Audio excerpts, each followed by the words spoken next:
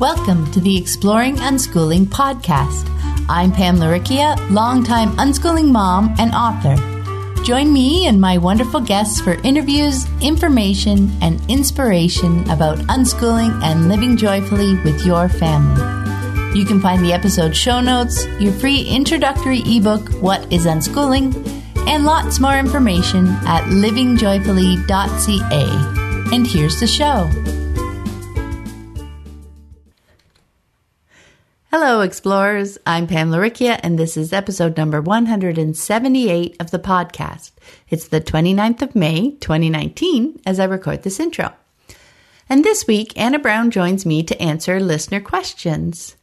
And I just want to take a moment to say, these Q&A episodes are not about us sharing the, quote, right answers. What Anna and I are doing, and love doing, is digging into what might be laying underneath. So often, questions represent the symptoms of a challenge, not the underlying root cause. I feel like what we're doing is tilling the soil around the question. We're sharing our thoughts as fodder for your thoughts.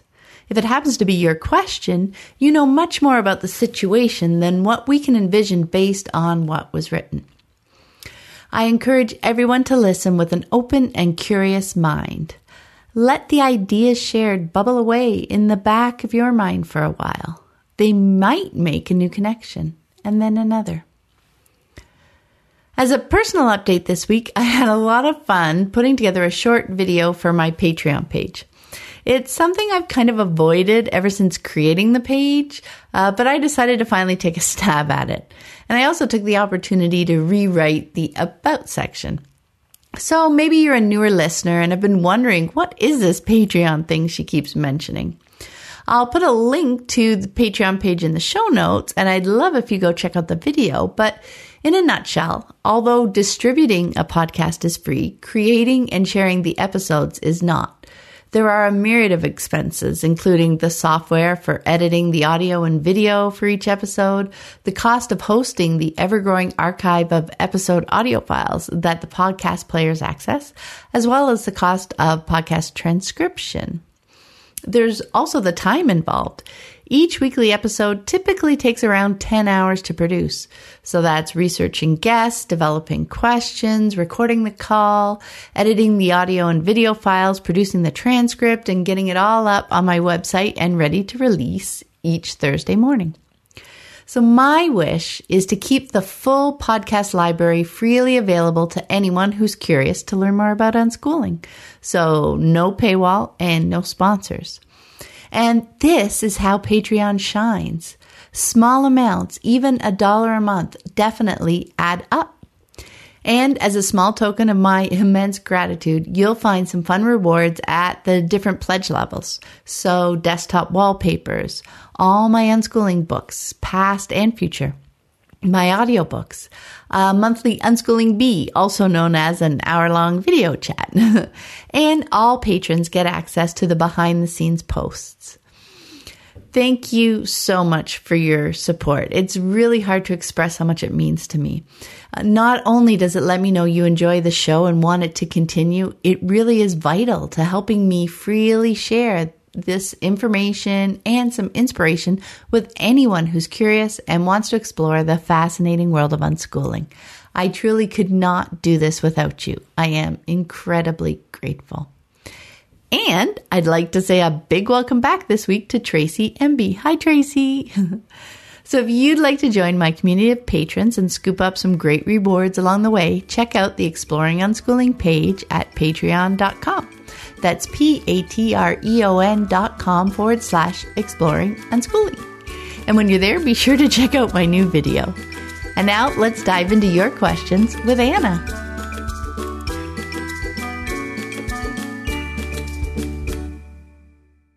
Welcome. I'm Pam Laricchia from livingjoyfully.ca, and today I am joined by Anna Brown to answer some of your questions. Hi, Anna. Hello. It was really fun to gather up some of your questions, and Anna's going to get us started. All right. So our first question is kind of around different personalities and households and that type of thing. So this mom is more of an introvert, I'd say. She's quiet, likes her quiet space. She aims for what she calls a minimalist house. She finds her son to be more sociable and outgoing, and yet he talks about it being tiring to make new friends. They're new to homeschooling, and the mom is trying to get him involved in things, and yet they live in the middle of the countryside and aren't easy opportunities to hang out with other kids. And she kind of boiled it down to, I guess the question is, how do I make a minimalistic, quiet home dynamic enough for a lively and curious, sociable 10-year-old? And for this, I think what I want to start with is kind of one of the big paradigm shifts, I think, with unschooling is learning that we're all in this together, that we're all kind of on equal footing and that we all have desires and needs and working those things out. So while me personally, I too also like a quiet, orderly house, when I had young kids, that didn't always work. And there were 4 of us living in the house. We have 2 kids. So I needed it to meet all of our needs. Like we needed a home that worked for all 4 of us. And, I found ways in that time when they were younger to have my personal space orderly and also less sensory experiences, because that can be tough for me. So in my personal space that I kind of carved out, I didn't have the TV. I didn't have radio or music in my personal space. But then we had other spaces that were full of creative energy and music and noises and things going on, and a place where friends could gather. And also, my husband needed his kind of personal space. He liked loud TV shows and he likes to work on his bike. And, so we needed those kind of spaces that worked for all of us. So I think maybe that slight paradigm shift is helpful to, as opposed to, I like a quiet, minimalistic house, to what kind of house do we all need in order for this arrangement to work? Because it is very different, I think, when your kids are going to school, Yeah.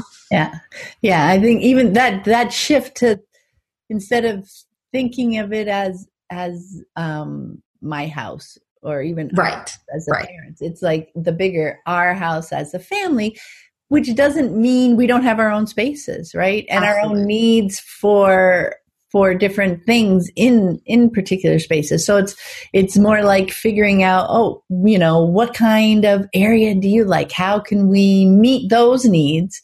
And, I really like this, even if it ends up being like a corner of a room exactly. or it doesn't have to be a huge amount of space. Exactly. And it doesn't need to be just the space itself. There can be things like headphones. Maybe I'm wearing headphones with like waterfalls in the background or rain in the background, natural noises, just inside that space, so there's lots of ways to open things up for just brainstorming. And you know what? That's so much fun. That's one thing we did, especially the first few years of unschooling, was rearranging the house so much, right? Yes.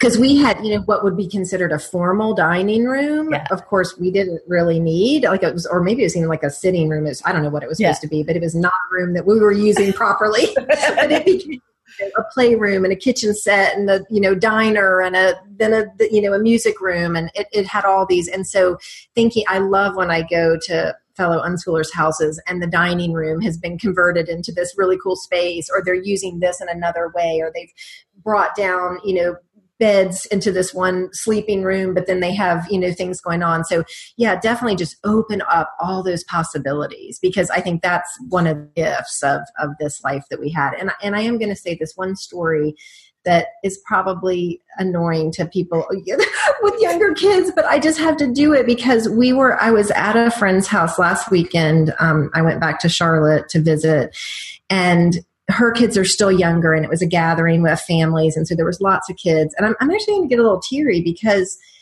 so the kids were running around, and it's that squealing girls and the boys running and and I really I caught my breath, and I turned to a mom next to me whose kids are a little bit older too. And I was like, oh my gosh, we don't have that noise in the house anymore, because her girls grew up with my girls. So they're both, 20s and off working and doing their thing.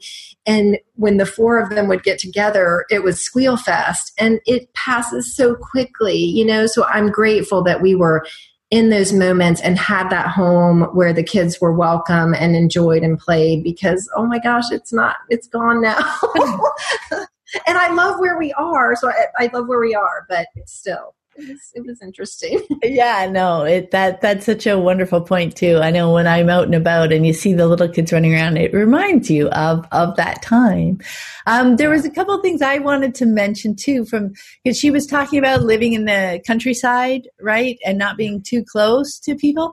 I know when we moved, more rurally, that was something that that was a little vow I made to myself at the time, was that, okay, one of the things that goes along with that is being willing to drive. Yes. And sometimes you can get caught up, okay, so they have friends and want them to visit. I'll drive them in, and then they can drive them back. And you start to feel put upon from other parents. But no, I would always remind myself that this was important to me and to my child. It didn't matter how important it was to the other child's family. If I drove into town, picked up a friend, brought them back to our house, where they had, the stuff to play with, the space to play with, the okay to squeal, and then I would drive them back home. Yes. I took that on as part of this is our choice. When they get older, maybe this is what I'm going to be doing. I'm going to be doing more driving. I'm going to be hanging out more in town while they're doing things, But I also didn't take that on as a weight or as something I had to do, because you could always make it fun. I remember Lissy used to come with me for a while Michael was in karate class, and we'd go to the coffee shop next door, and spend the hour. That was a really fun hour where we got to just sit and chat and hang out or read. We didn't have to talk or anything like that. Longer trips, we got into audiobooks over the years, or maybe we were listening to their music.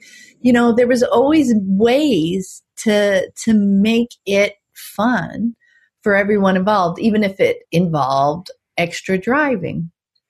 Yeah, we did a lot of driving too. Charlotte's a big city, and so to get to friends' houses and other things, it was just a lot of driving. And I found that when I had I was awesome the driver. So I would go pick people up from all these different spots around town and then go to the event or whatever we were doing, or bring them back to our house for a pool party or whatever. I did it all the time.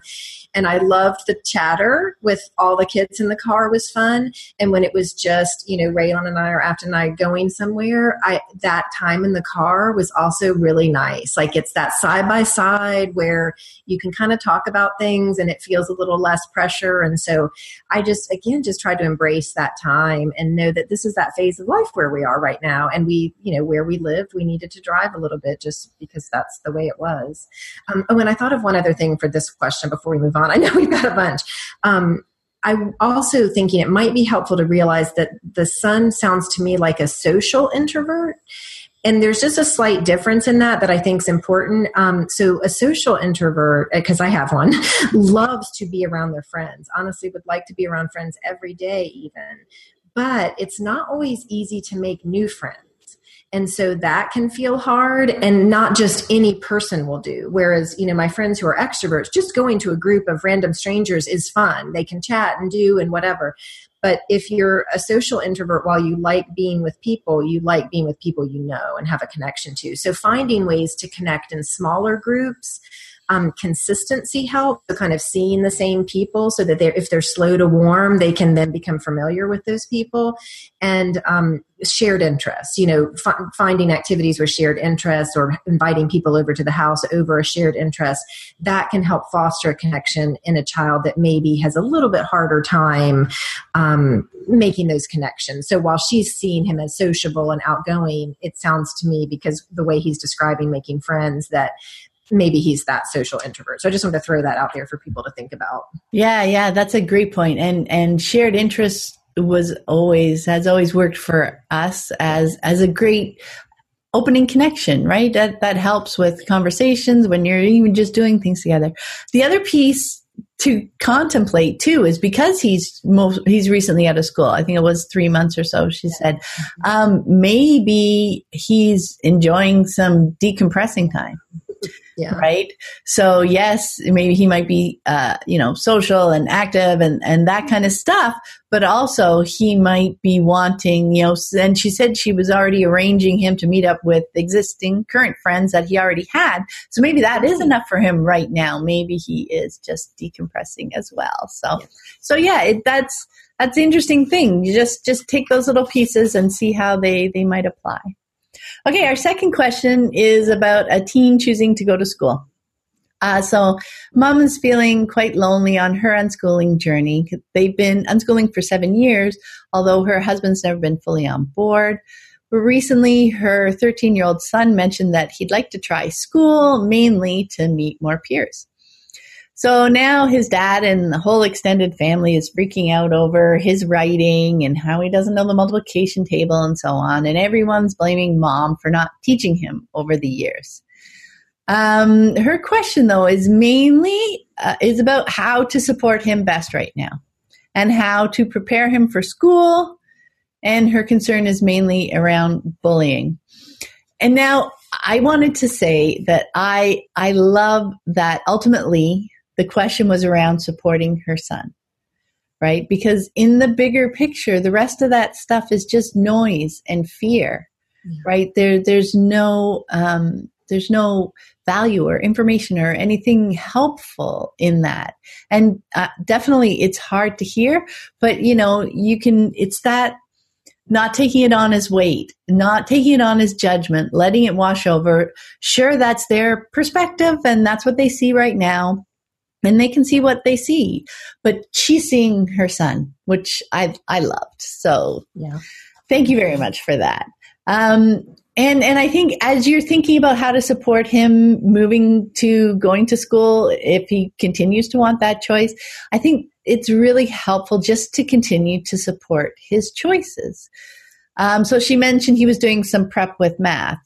Was that his choice? Is that something he wants to do? Does he enjoy learning with her mom? She said her mom is helping him out with that. If so, that's cool. That's cool. This is him making some choices and seeing what happens. If he's feeling pressured to do this stuff from maybe some of those outside voices saying, you're not going to fit in, you're not going to be able to do this, you need to do this, your grandmother knows this. If he's feeling that pressure, you don't need to go there with that, right? There's so many other ways that he can start playing around with math and curriculum, like so many ways, especially online now, etc. There's just so many other ways where he can choose to do that if that's something that he wants to do. He may not want to do a lot of prep. He can go and he can see where things are and he can pick things up along the way at that time, right? So he's been doing stuff that he finds interesting and enjoys, and he's been learning all that now, right, for all these years. So he's got a set of knowledge and understanding of the world that the kids in school don't have. So, I mean, if he wants to jump in and start learning from that perspective, that's okay too. It doesn't nullify everything that he's learned so far in his life, right? It's just different. So he'll be learning different things in there. It doesn't mean he's behind. I mean, that's the way everyone's judging the situation, right? Because all of a sudden they're taking him and putting him in a situation where, yes, he looks behind compared to those people. But in his body of knowledge, if you were to compare them other ways, they would be behind. It's just in the way you're looking at it. So continuing to follow his choices and not put that school power over him now, that judgment, all that stuff certainly doesn't need to come home, and it doesn't need to be on him now. And you don't even need to take it once he's there, right? I mean, it doesn't really matter what his grades are, right?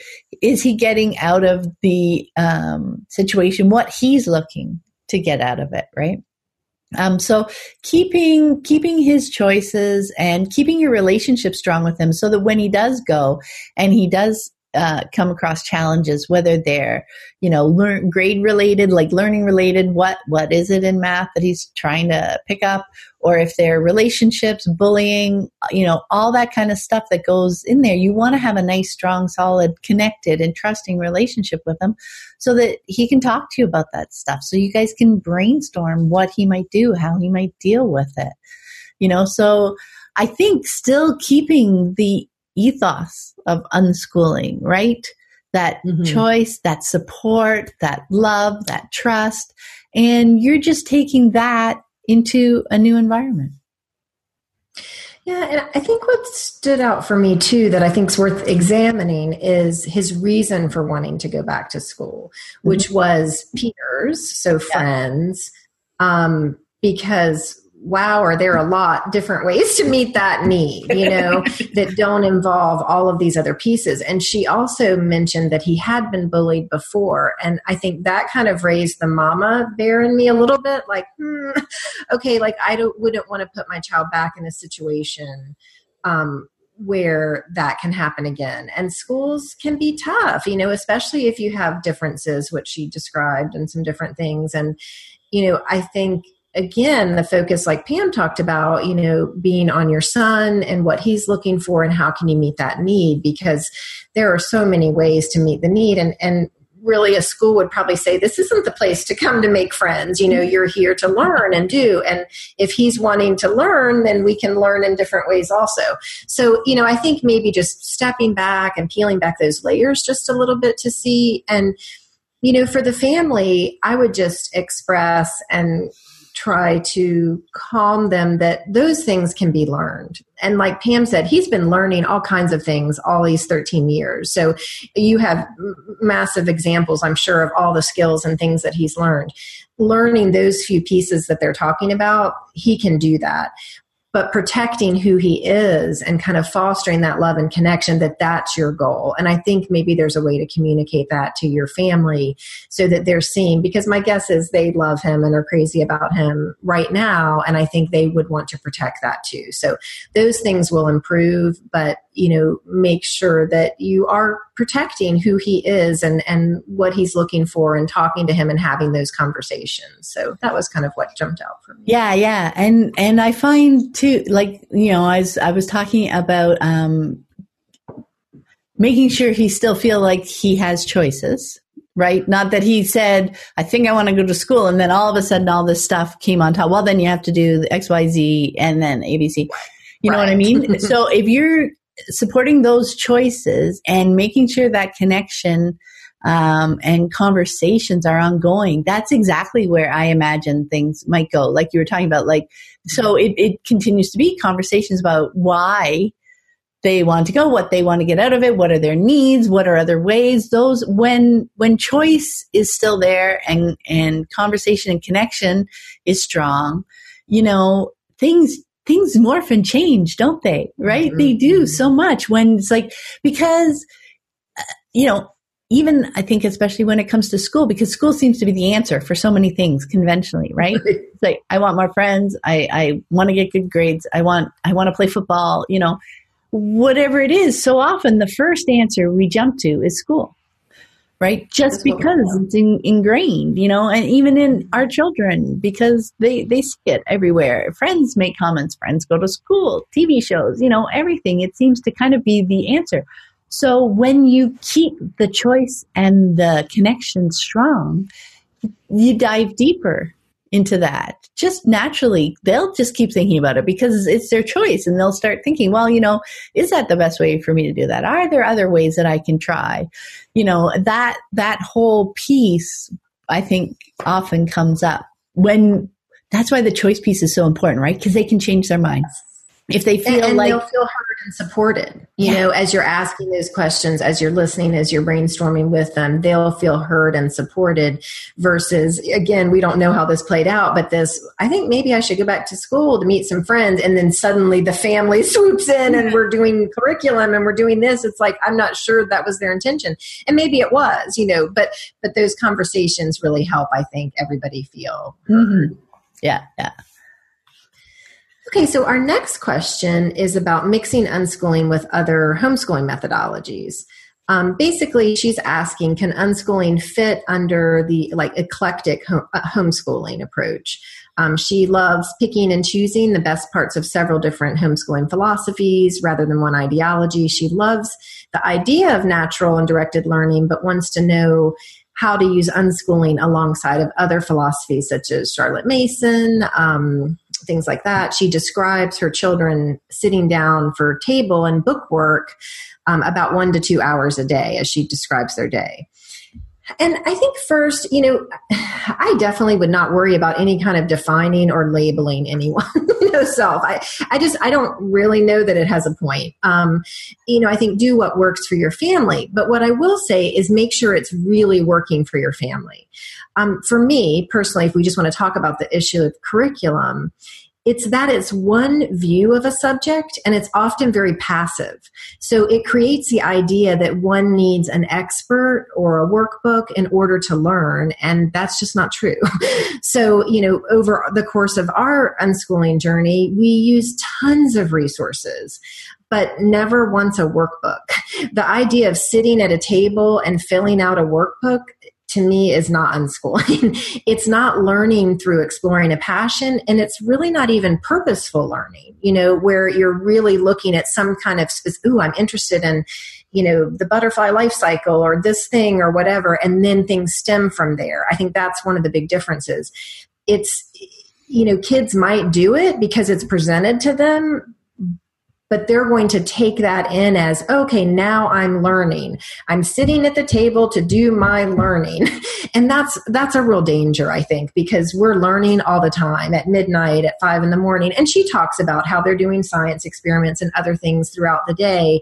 But there's still just a piece of that to kind of examine. I think the sit down, fill something out is really comforting to parents. I think especially, starting out, it's like, look, they're doing work, they're doing school, we're doing this homeschooling thing. And so I get that. But I really would argue that kids do not organically want to spend hours at a table filling out workbooks or someone else's idea. Neither do adults. I think you'd be hard pressed to find the person that really, truly wants to do that with all other choices open to them. But I think each family is different, and so find your groove. While this might be working great now, just be open to a time when maybe it won't. And if that time comes, observe if you're okay with that, or is it a trigger? Because I think that'll give you some good information that, we're just using this as it's serving us now, or nope, I'm triggered. I don't want them to stop this. And so then you can say, okay, maybe this is a little bit more about me than about them, but it may not be. So I'm just saying, kind of keep that in mind. She mentioned, how they learn to read and do math through their workbooks and curriculum. And, mine learned those things without that. And one of the things I found fascinating, I think I've talked about it before, but was how much of a better grasp of numbers and mathematics they had because they came at it their own way. I was excellent at math in school and all the advanced classes, blah, blah, blah. I loved it. But their understanding of numbers has always astounded me. Their ability to manipulate them and use them is so organic, and it's easier.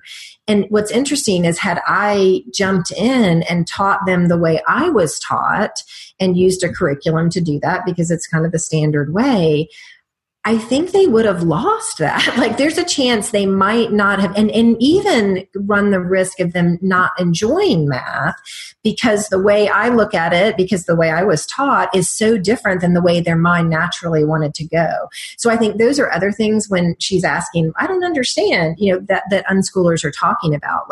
We've seen this natural development, and you can say the same for reading, because you've got whole word, and you have, what is the other thing called? Phonics. Have these different approaches. And what I found with my kids, I had one who was, she has kind of a special memory. And so memorizing whole words was really helpful for her when she was learning to read. Now, we didn't use any curriculum. I'm just observing how she's doing it. Whereas what I found really for both of them is they actually used both things. Sometimes they're sounding things out. Sometimes they're memorizing words that they've seen in multiple places. And so if you were to get a reading curriculum, typically it's one way or the other, or it's at least somebody else's idea. And so I just think there's a lot of things to consider in this question because, curriculum can be shiny and fun if you like that. I like getting the pencils at the beginning of school and getting my new notebooks, and, but that's about me, and it feels safe, but it really isn't organic learning, and it's shifting the focus of learning away from the learner to a book, an expert, a third party. And it's focusing on what the author feels is important about that subject. And what you and I both know, and I know you can speak to this too, is when we let our children explore a subject, they may find something totally different out of that same experience to focus and pull on. So it's this telling them what to look at versus watching what they look at, and then going from there. But go ahead. Yeah.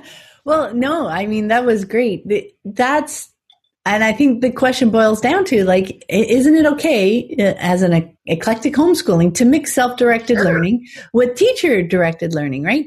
But that's what you were talking about. There is impact on the self-directed learning when you mix in some of that teacher stuff, some of that, even, the curriculum, the style, the way it's learning. It creates a hierarchy of learning, I think. And this is implicit learning, right? You're not sitting there and telling them that, but they figure out the things that, the math and the reading that you're teaching them with the curriculum, and then the other stuff that you're doing, it's less important, right?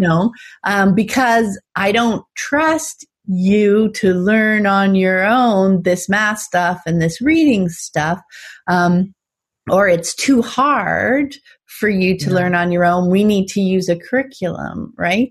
Those can be very confusing, mixed messages for them. And they're soaking that in, and they're saying, okay, and then when they come across things in the world, is this something I need to be taught how to do? Is this something I can learn on my own? And even by doing that, you're still continuing, like you mentioned before, dividing the world into subjects. Right? Yep. And you're losing that layer of interconnectedness, the math and the patterns and the sewing and the math and patterns that are everywhere in the world, and the things that they do and the games that they play, in everything. But that's not math because it's not the math that they do at the table, right? So it's defining things. And with unschooling, the question becomes, what is the value in labeling this math or in labeling this science? Because we're playing with science experiments. We're doing the things. We're looking at the butterfly's life cycle, right?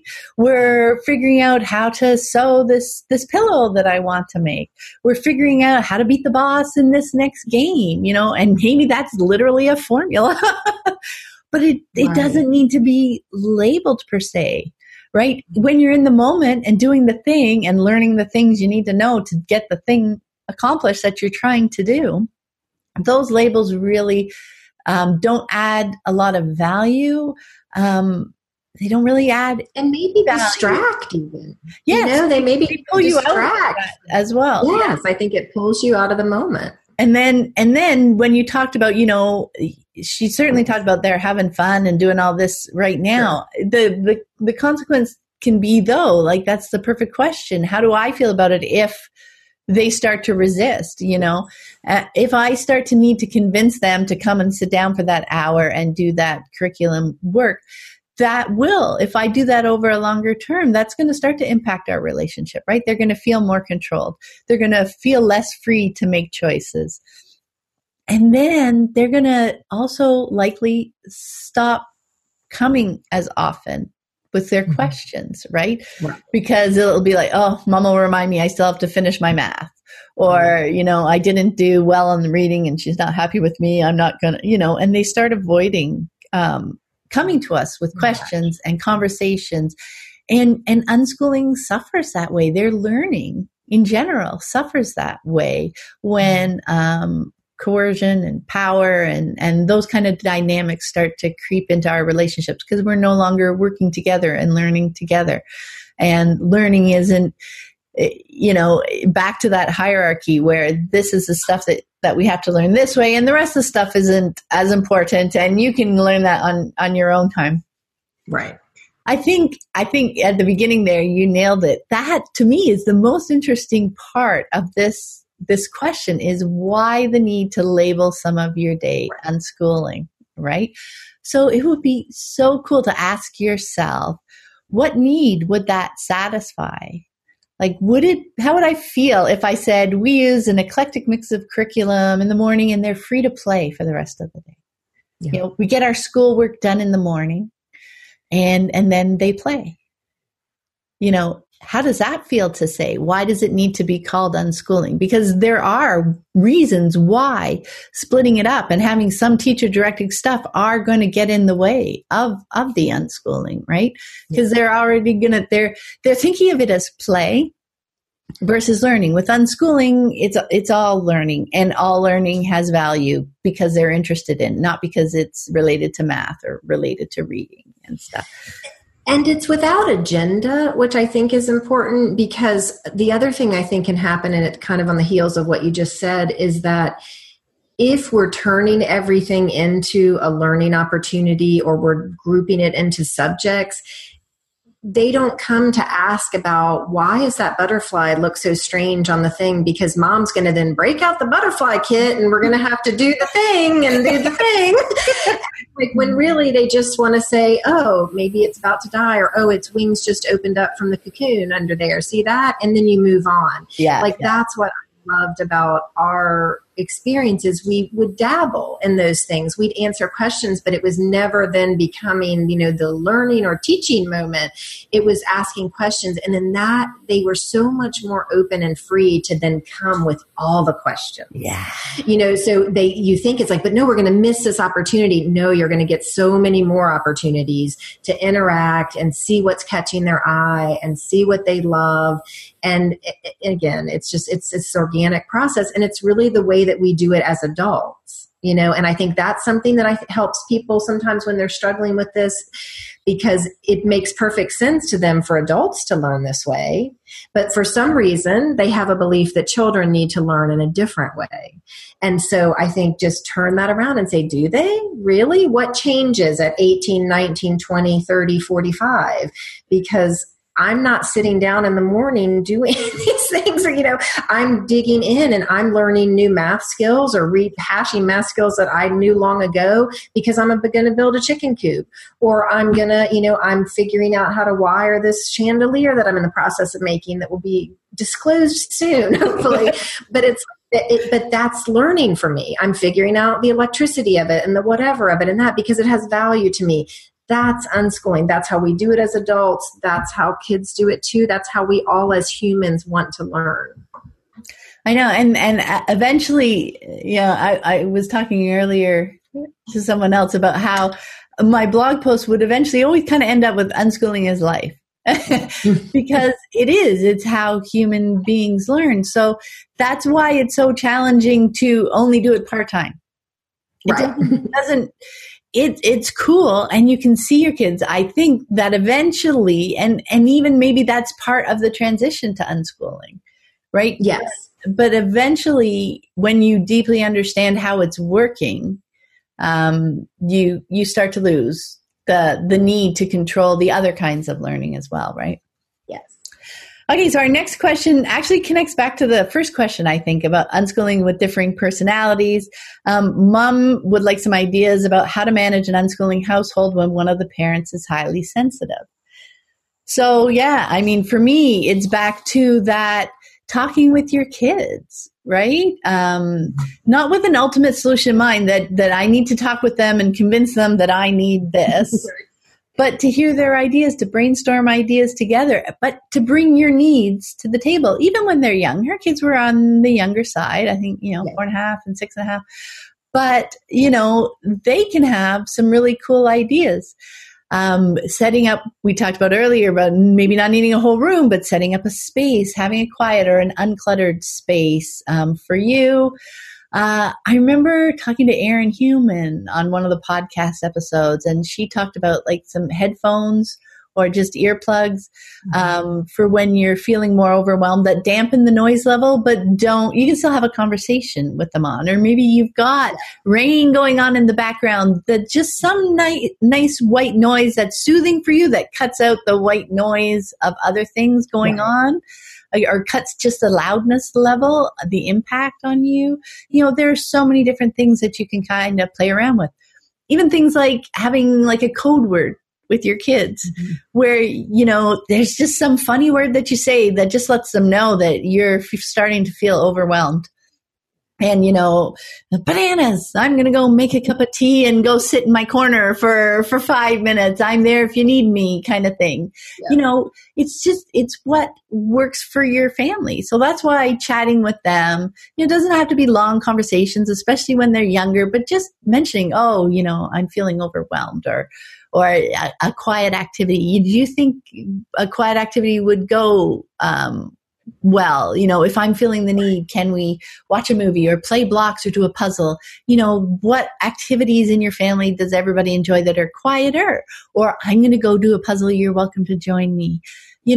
Just having those kinds of conversations, because then they're seeing you trying to work something out, noticing how you're feeling in certain situations, explaining it to them, and coming up with ways that you might meet that need, or help that challenge. And they're seeing you do it for yourself, and as well as seeing you react to their needs and interests and things they want. Yeah, I mean, I found the questions to be very similar too, and the same type of things. Something that helped me is getting outside. So if things were getting kind of chaotic and loud and I was feeling a little sensory overwhelm, just stepping outside, feet on the ground, walking amongst the trees, even just for a couple minutes, just really brought it down for me. So that was helpful. Other things to consider are, swapping with a friend, play date at your house one day, play date at their house another day. That gives you a little bit of extra time and gives them some time, or to get, get something done. A mother's helper is another idea where, you can then really tune out if you want to read a book or meditate or whatever, but they've got somebody playing with them, somebody they enjoy that's fun. For me, I just tried to ground myself in the chaos, find little moments where I could, recharge and do. And that's what worked for me, kind of getting it in those little moments, versus sometimes we're conditioned to think we need long stretches of time in order to recharge, or it's a weekend, or it's whatever. What didn't work for my family. So I would find the little moments, and that I found that was okay. And it helped me be present and enjoy those moments that we were having. Yeah, no, I love that, because that's the other piece is we're so often conditioned that we need time to ourselves too, to recharge, right? For me, I remember like when they were running around at a park and things were getting crazy and overwhelming and stuff, pushing them on the swing was something very zen. Would you like to have a swing? And just pushing them was repetitive and zen, and I could just totally relax into it. Legos was another one I would suggest when I needed a little bit of downtime. And we had a really cool like Lego table, just a wooden table, more their height, and that had edges. Rocco built out of wood. It had edges so the Legos weren't constantly falling on the floor, right?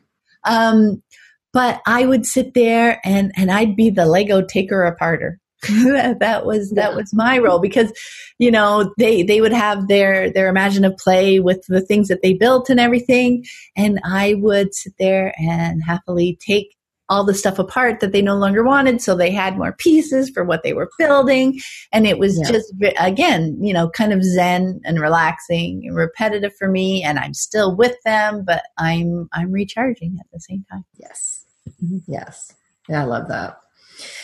Okay, so next question. Okay, so this is a mom that's just starting out, and she asks, do unschooled kids learn reading, writing, and math, and how does it compare to traditional school, and what they're learning in that regard? Or if they only want to play video games all day, are they permitted to do so? And she asked if they are allowed to follow their bliss, and their bliss is to sit and be lazy, then what? So, my first thought was, well, sometimes my bliss is to sit, but it's and relax. But lazy really isn't a word I would ever use. But we do live in a culture that really values busy, and I challenge people to really examine that. Because how is that playing out in our culture, in the stress levels, the illness, the anxiety, this value of busy? It's interesting to just step back from that, because we think busy means you're productive. Busy means you're doing something of value. You're this, you're that. And the question is it really? So anyway, that's kind of an aside from this question, but I think it's an important question to consider. As for, do they learn to read and write and do math? Yes, they do. We are learning creatures. Words are everywhere. Math is everywhere. Writing, while less popular now in the age of computers, it still comes in handy. So I think what you see is that kids want to participate in community. They want to be a part of this world with us. So they want to understand, what do these words mean? what is this? How do you know that? Well, I know that because I read this, or we'd see this and we talk about it. And math, it's baking, it's sewing, it's making a garden, it's building a chicken coop, it's doing whatever the things are in your environment. Math is so handy. I mean, the purpose of math is it helps us do things, So I think what frustrates me about school is that it takes these things, reading, writing, and math, and separates them from the world. So you'll have kids in school, why do I have to learn this? That is never a question that an unschooler asks, because they're learning it for a specific purpose. They want to sew this cosplay costume, so they're trying to figure out, how much fabric do I need, and how much is that going to cost, and what about this, and I've got to add this trim, how much trim am I going to need if it's got this, so all of those things. And you can say, well, this is a cool formula that will help you figure that out. Well, of course I want to know this. It makes sense. So you never have this separating. And the same with reading. So you have to read this book, this whatever, and reading becomes drudgery. But when you're unschooling and you're in the real world, reading is fabulous because it's giving you information, be it information about reading at the train station on how to get somewhere, or it's diving into a historical book because it's giving you information about this thing you want, or, whatever the case may be. So that's one of the beauties and gifts, I think, of unschooling, is just this love of learning is there because it's so useful. It really is. And I'm just going to say we have a lot of resources about video games out there, so I'm not really going to rehash that. But just to say that video games are amazing. The art, the story, the challenges, the puzzles, they require quick thinking, cooperation, puzzle solving, critical thinking, so many things. So maybe learn a bit more about video games if your kids are interested in that. Listen to some other things on Pam's site. And I think you'll find it's quite complex. And actually, most parents are not able to keep up at all with what's happening with video games. So just going to throw that out there. But Pam. Yeah, no, I don't have too much to add. Definitely unschooled kids learn all that stuff. I think what trips them up, and you did such a beautiful job of describing what it looks like with unschooling, because learning those things doesn't look the same as it does in school. Right.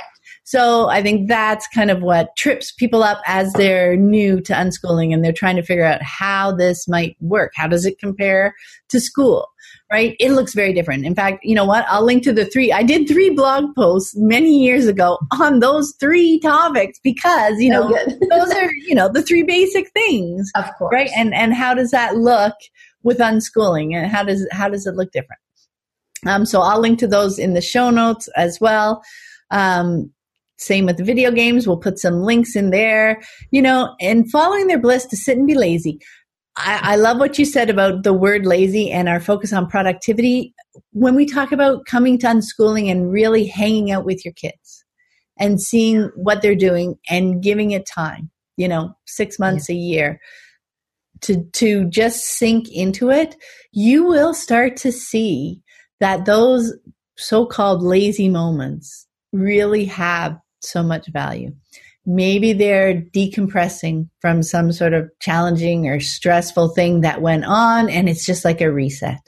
Maybe they're processing stuff that's going on, and there'll be a quiet time of a week or two or a couple of days or a month, and they'll come out, all of a sudden they're talking about different things. They're bringing out these insights. They've put stuff together there that you had no idea. That was one of my biggest surprises when we moved to unschooling, was how much downtime they would choose to have, how much time was swinging on the swing, listening to music, was walking around, was laying on the couch, was doing repetitive, quiet things that they knew that would look lazy from someone conventionally looking in, but really, really weren't. Seeing the value in that supposedly unproductive time. It really is so valuable. Right. So I want to say something along this line, and I'm not sure this analogy will work for everybody, but with labor and delivery, when you're having a baby, there's this kind of conventional idea that you are in labor like this, that you're just going to keep going. So if you're not progressing at this certain way, we're going to do something, or we're going to change, or we're going to whatever. But the reality of like a natural birth, when women are having it, it's like, ooh, ooh, ooh, ooh, ooh, and then ooh, ooh.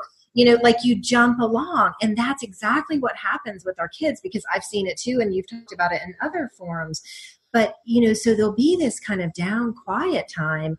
And then there's this leap, suddenly. And when they're younger, it would be, from they're just down quiet time, doesn't even seem to be related to anything. And then suddenly they're reading this game that they, weren't reading 2 weeks ago. Yeah. Or they're this new concept that you're thinking, wow, where did this come from? That's just mulling. And it's not even necessarily conscious. I think sometimes it is, but sometimes I think it's just the way the brain is like taking in all these new things and then making sense of it and coming. So it's leaps versus this. And I think school tries to do this.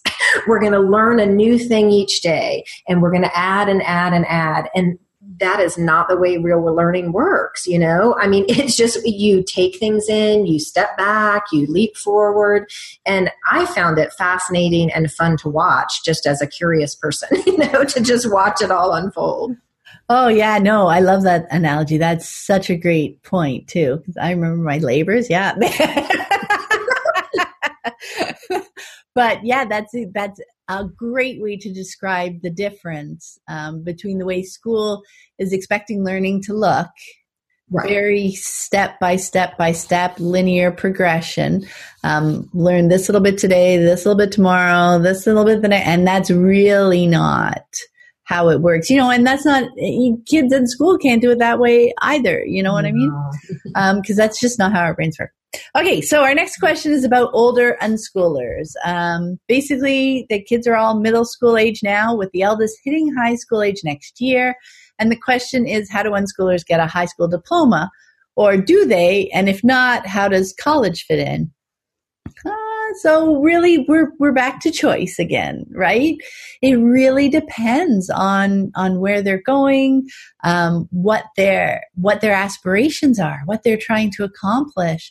It's great that it's a question whether or not a high school diploma is needed, right? And it also completely depends on the regulations in where you live, your state or your province. Some homeschooling families can issue a diploma.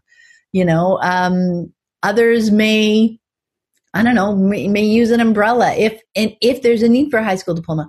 So many colleges and universities now have homeschooling admission policies, because they know they want these kind of kids who are still excited about learning, still eager to learn, and know what they're interested in learning about, right? They're so often much more engaged at the college level. So they're starting to create policies so that they can get in with the kind of background that they have. And so maybe a high school diploma isn't even needed.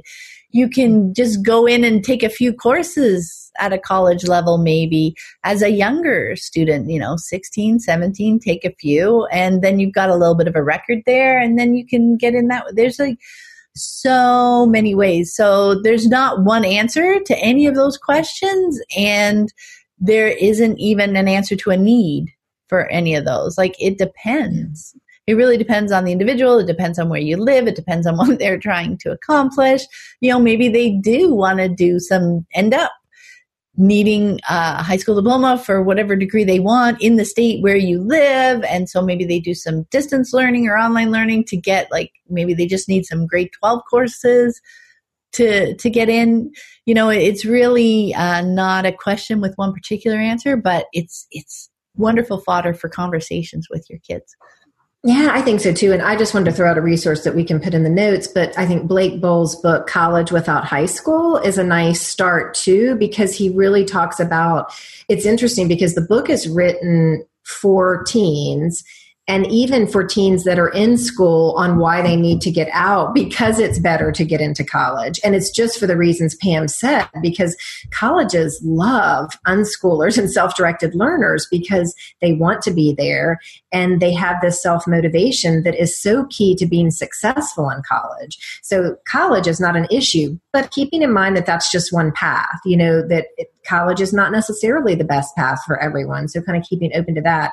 And for the diplomas, absolutely, it's based on where you live is a big piece of it. I mean, one, do you even need it? But two, North Carolina, I'm in Virginia now, but North Carolina is where my kids grew up, and we were considered private schools. So we actually did issue the diplomas.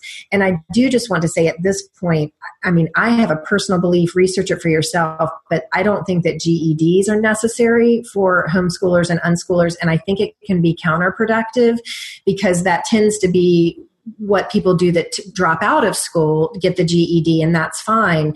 But our unschooled and homeschooled children have completed their school. So it's a different view. And so I would research that a little bit if you're looking at that. If you're wanting some kind of other piece, I also love the idea of that dual enrollment is what they called it in actually both this state and North Carolina, where you do some community college and you get that little bit, and then that helps. Sometimes you can then opt out of other classes in college if that's your choice. But again, college, just one path. But also, and just for everybody, ask your local groups these questions, because sometimes that can be really helpful as to how people did it in your locality, and they'll understand your laws a little bit more, because it's so different, and we have people from all over the world, listening.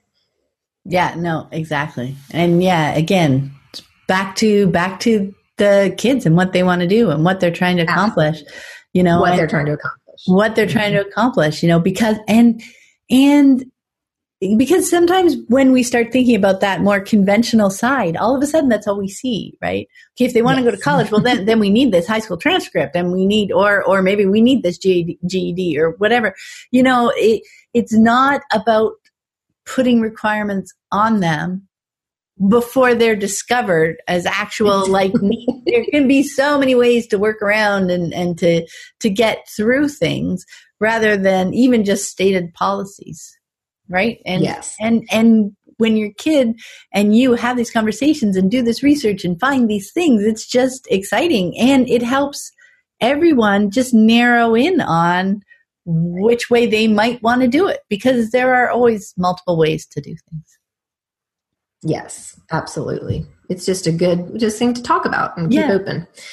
Okay, so our last question today is about allowance and money. So this mom has toyed with the idea of giving her kids a weekly allowance with no strings attached.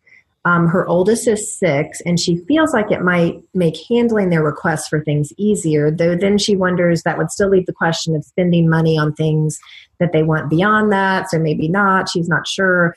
And what about offering to pay for work they do around the house? Might that lead to them only wanting to help if they get paid? So she just has a lot of really rich, interesting questions, I think, about, money and how that flows in a family and how to work out with the kids. So, this is one of those things where I feel like there are so many possibilities.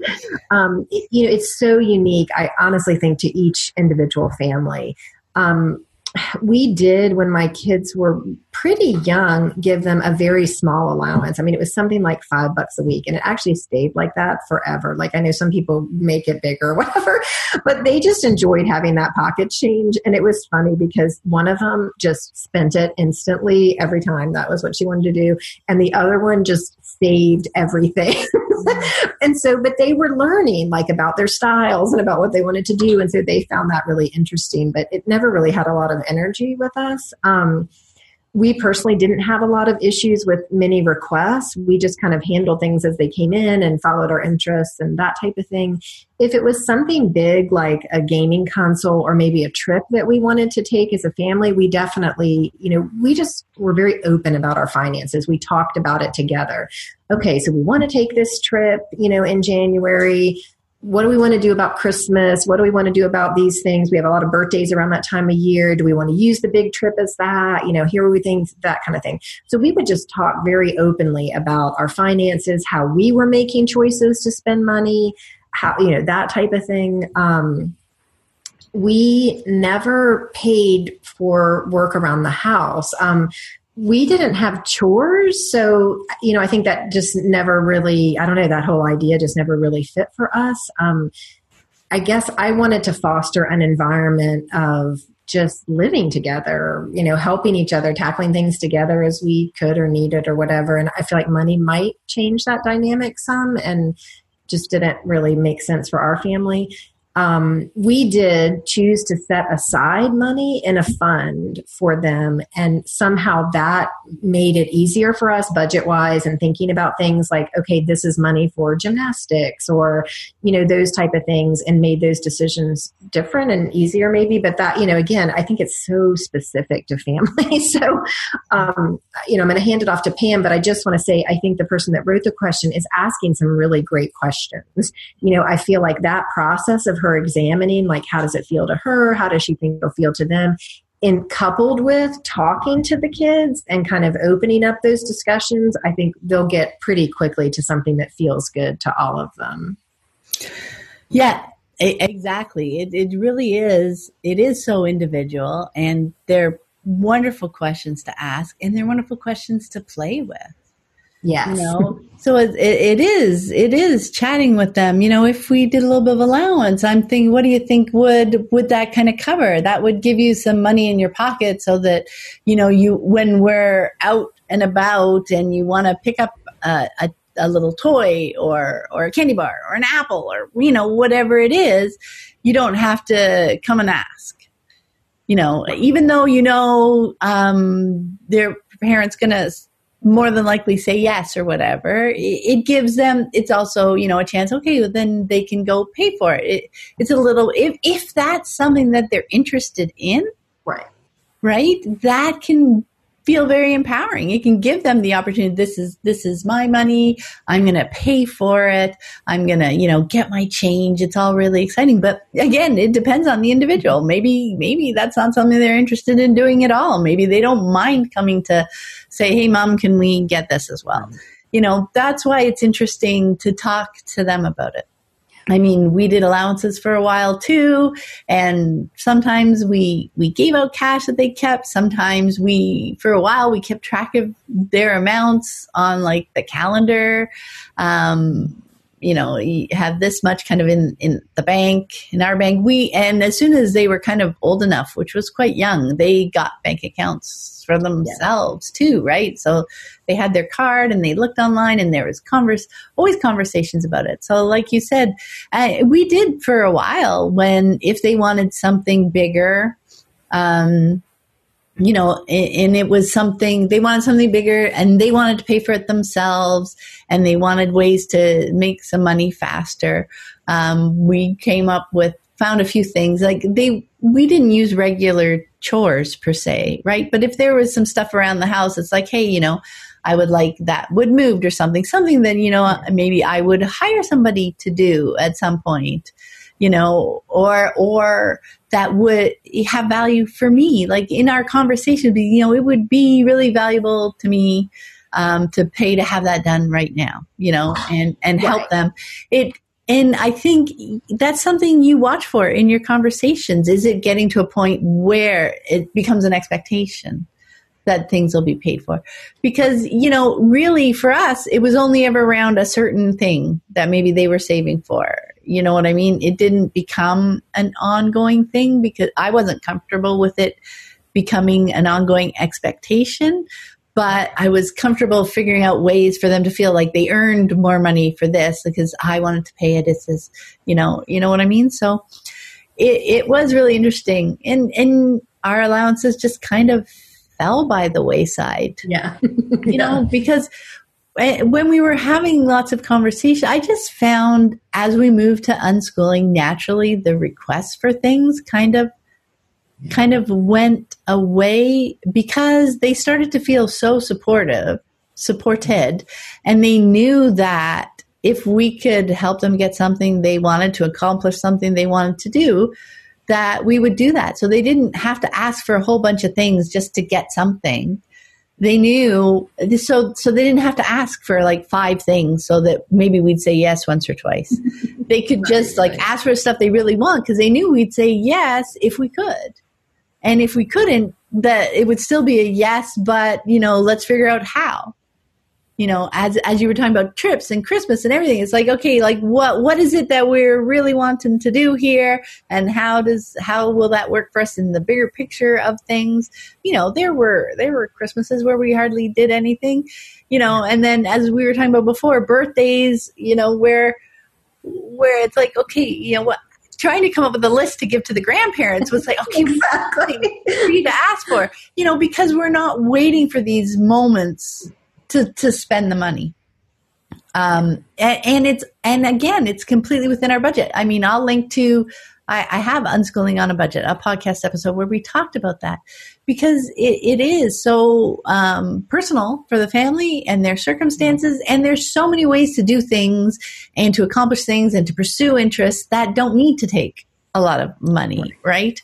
So it's really just how your family wants to pursue this thing. And again, conversations for the individuals and the people that are involved and what they'd like to do with money, how they'd like to learn about money and play. And, now we're talking about investing and stuff because our kids are older and these are the kinds of questions and things that we're talking about. So it's interesting and they're great questions, but they're just, how you see it. And I think the open conversations make it feel less arbitrary. I'm wondering if that's part of the moving to unschooling that changes the asking dynamic that she's talking about, because we're talking about how we make the choices with money and what money we have and so it's not this arbitrary, I'm going to them, they're going to say yes or no. I don't know why they're going to say yes or no, but they're going to say yes or no, versus these are how we're making the decisions. Here's what we have to pay each month. Here's the things we're thinking about. Like we just, and my husband is in finance. So this is kind of his big thing. So he really likes to open communication about that, like really talking about, if you save money now, you're going to have a lot of money later. Like he talks and shows them the charts and the things because, that's his belief and what he's seen play out for him is like saving money when you're young. It makes it so much easier when you're older. And so these are just open conversations that we've had. And so this is kind of unrelated, but I feel like I want to say this every time this comes up, and I've said it before, but having kids that have now kind of moving on one out in an apartment, that what Pam talked about, getting them their own accounts very early, I think is super helpful.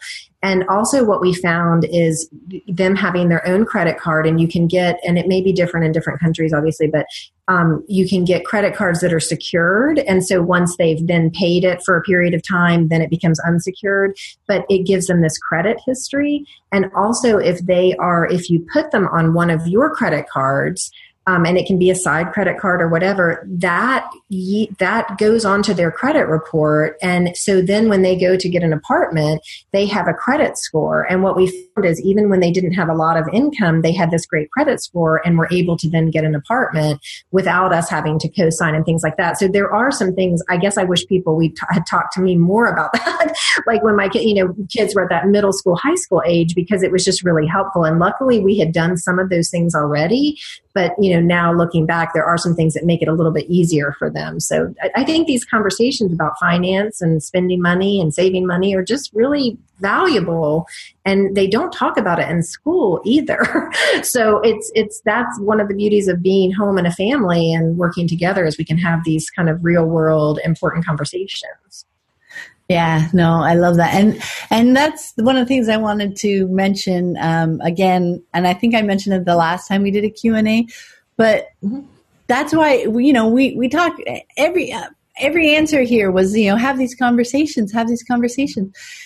And our Q&A conversations here aren't about giving anyone a right answer. There isn't a right answer, right? It's about contemplating the situation, asking the questions, So many of them are asking great questions. These are wonderful questions to be asking yourself.